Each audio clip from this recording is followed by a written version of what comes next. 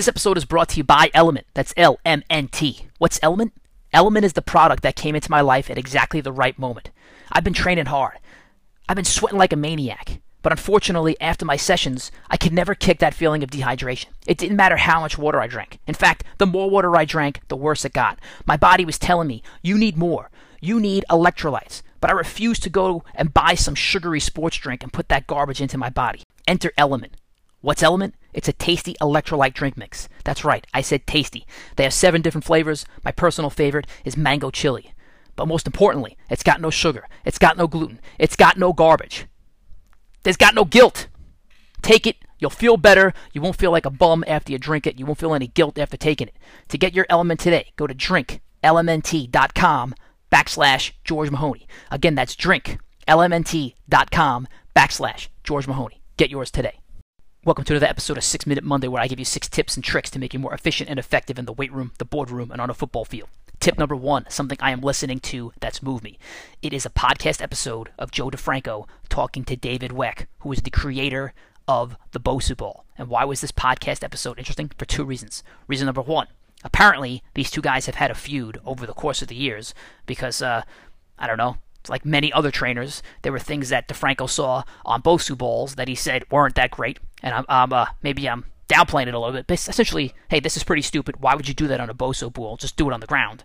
And at the same time, David Weck would then aggressively mention him, saying, hey, this stuff's great. Don't crap on my baby. This is my invention. This is what it's supposed to be used for. Anyway, the podcast was great because these guys spoke, and they figured out that they had a lot more in common than they didn't. The second part of it is that during this interview, David Weck and Joe DeFranco are talking about these things called propulses, and Joe DeFranco described them as these maracas that will help you with running. They talked about it so much that I had to research it, and I actually just bought it myself. So that's going to lead to tip number 2, the thing that I am experimenting with. It is these propulses created by David Weck. And what do, or what are they? They're these little, these little canisters that you hold in your hands. They got beads in them, and as you're running, they're actually helping with your arm pump. They're actually helping you run like those athletes with those sick arm angles. And in addition to that, there are beads inside of them that sound like so it helps you with the rhythm. So I've been using them on straight ahead running. I've been using them on shuffling. I've been using them on low pushes. I've been using them on shadow boxing. So all these things just help you get your rhythm in place, and it's helping you get your upper body and lower body completely and totally in sync. And to me, the biggest thing is that in one day, just one day, and I'm using my GPS tracker, in one day using these propulses, I increased my top end speed. So just one day. So if you're not using these things, you are completely and totally missing out. If you're as fast as me right now, and I'm using them and you're not, in 6 months, I'm going to be faster than you. I'm going to move better than you. I'm going to fight better than you. You are missing out if you're not using these things. Make sure you stay till the end of this podcast, because we're going to have a promo, because now they are now a proud sponsor, or I am proud to have them as a sponsor of Advanced Training. They got a nice 10% discount for Advanced Training members, so listen to the end. There's going to be a promo for it, but trust me, this is like a must get. Don't be cheap. You're going to spend $50 for 2 drinks at a club. You might as well spend $50 to make yourself a much, much better athlete. Okay, tip number 3. This is an exercise tip, also that I picked up from David Weck, and it's been reinforced over and over again from some of these, contrarian trainers or eccentric trainers. I don't care. I don't know what the right word is, but essentially, there's some trainers out there that say that you should run, and when you're running, your head should go over your leg. It shouldn't just stay static in one part of your body. And if you watch elite sprinters going head on, you'll actually see that their head is drifting over each one of their legs as they are sprinting. And if you read from the GOATA guys, it's the same thing, that your head should be in line with your strike foot as your foot is landing in the ground. So what I've been, first of all, I do agree with that. I don't think you should have this tight head as you're running. I think that you need to have your cheek should be loose, and as you're running, your head should sway back and forth, not all the way across your shoulders, but it should land over your strike foot. But what I've been experimenting with was taking that same technique and utilizing it on things like lunges. So while I'm in the gym, when I do a front lunge, I'm trying to get my head over my left leg. Then I reload, get my head over my right leg. Or the same thing on a Bulgarian split squat. And I'm telling you right now that any and all pain or any and all thought of flipping over or loss of balance is gone. So give that a shot and experiment it with it there. Do your front lunge on your left leg, get your head over your left foot, then do your front lunge on your right leg, get your head over your foot. and then just see what it feels like compared to when you're your head dead set over your belly button, right? As opposed to letting it shift a little bit to the left or the right side, depending on the foot that strikes. Give it a shot. Let me know what you think. But I think it's a pretty sick exercise tip. I felt it instantly. Like in one rep, I felt it. Okay, tip number 4. The quote that I am thinking about. Actually, this quote comes from an exercise that I am doing with our guys in advanced training right now. We have about 6 guys. We're in this group that we're calling the Masterminds. We named it ourselves, Masterminds. And we are dissecting an article from Tim Ferriss. In fact, I'm going to make this the productivity tip right now, and then we'll go back to the quote I'm thinking about. So tip number 4 is the productivity tip.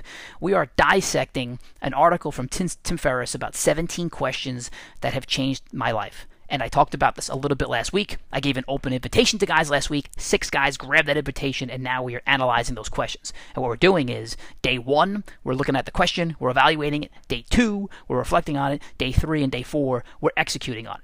Anyway, those first 2 days, the questions that we looked at was, the first one was, if I had to do the exact opposite of everybody else for 48 hours, what would I do?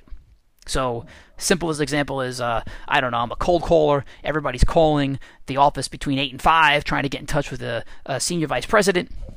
What can I do that's the exact opposite of those people? Well, maybe on those days, I call people from 7:30 to 8 a.m. and 5 to 5:30 p.m., and then I can avoid getting in touch with secretaries. And now I've done the exact opposite, and I've gotten directly to the CEO, so that senior vice president, without having to go through all those bureaucratic channels in between. So I've done the exact opposite, and now all of a sudden I'm ahead of everybody else. So that was question number 1. Question number 2 was, if you only had 2 hours per week to work, somebody puts a gun to your head and says you only have 2 hours per week to work, what are you going to do? And what are you not going to do? And part of that conversation was an evaluation of the 80-20 principle. So for me, that productivity tip is, again, analyzing these questions and then thinking them through, and not just going on and reading on all 17 and doing nothing with any one of them. Again, we were going to read one at a time. We're going to read it. We're going to reflect on it. We're going to execute on it. That is our pattern. Again, I feel bad for anyone who did not want to be a part of this group. We're in it right now, and I am learning so much in just these. I think we've been going on about a week right now. We're only 2 questions in, but I am learning and growing so much from the guys in this group. Having said that, the quote that I am thinking about. So I started rereading, just quickly, the book, The 80-20 Principle. It's actually called 80-20. And, man, I read it before. I'm reading it again, but there's a sick quote in it. And essentially, I have to go backtrack a little bit, but the Pareto principle is essentially saying that 20% of what you do affects 80% of your results. 20% of the people that do the work get 20% of the accomplishments done. 20% of the people have 80% of the money. Essentially, it's just a theory of imbalance, meaning that a lot of things or a lot of accomplishments are done by very few things, right? A little bit of people get most of the results. A little bit of people have most of the money. A little bit of, peas have most of the...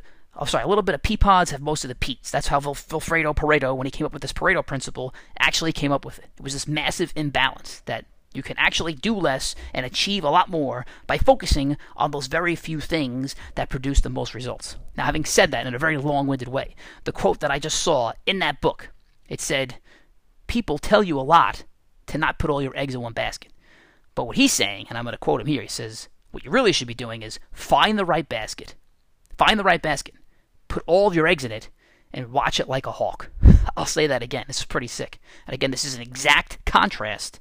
Maybe it goes back to Tim Ferriss's first question. If I did the exact opposite of everybody else for 48 hours, what would I do? Maybe it is, you should put all your eggs in one basket. It is a direct contrast to putting all your eggs in one basket. Again, he says, find the right basket.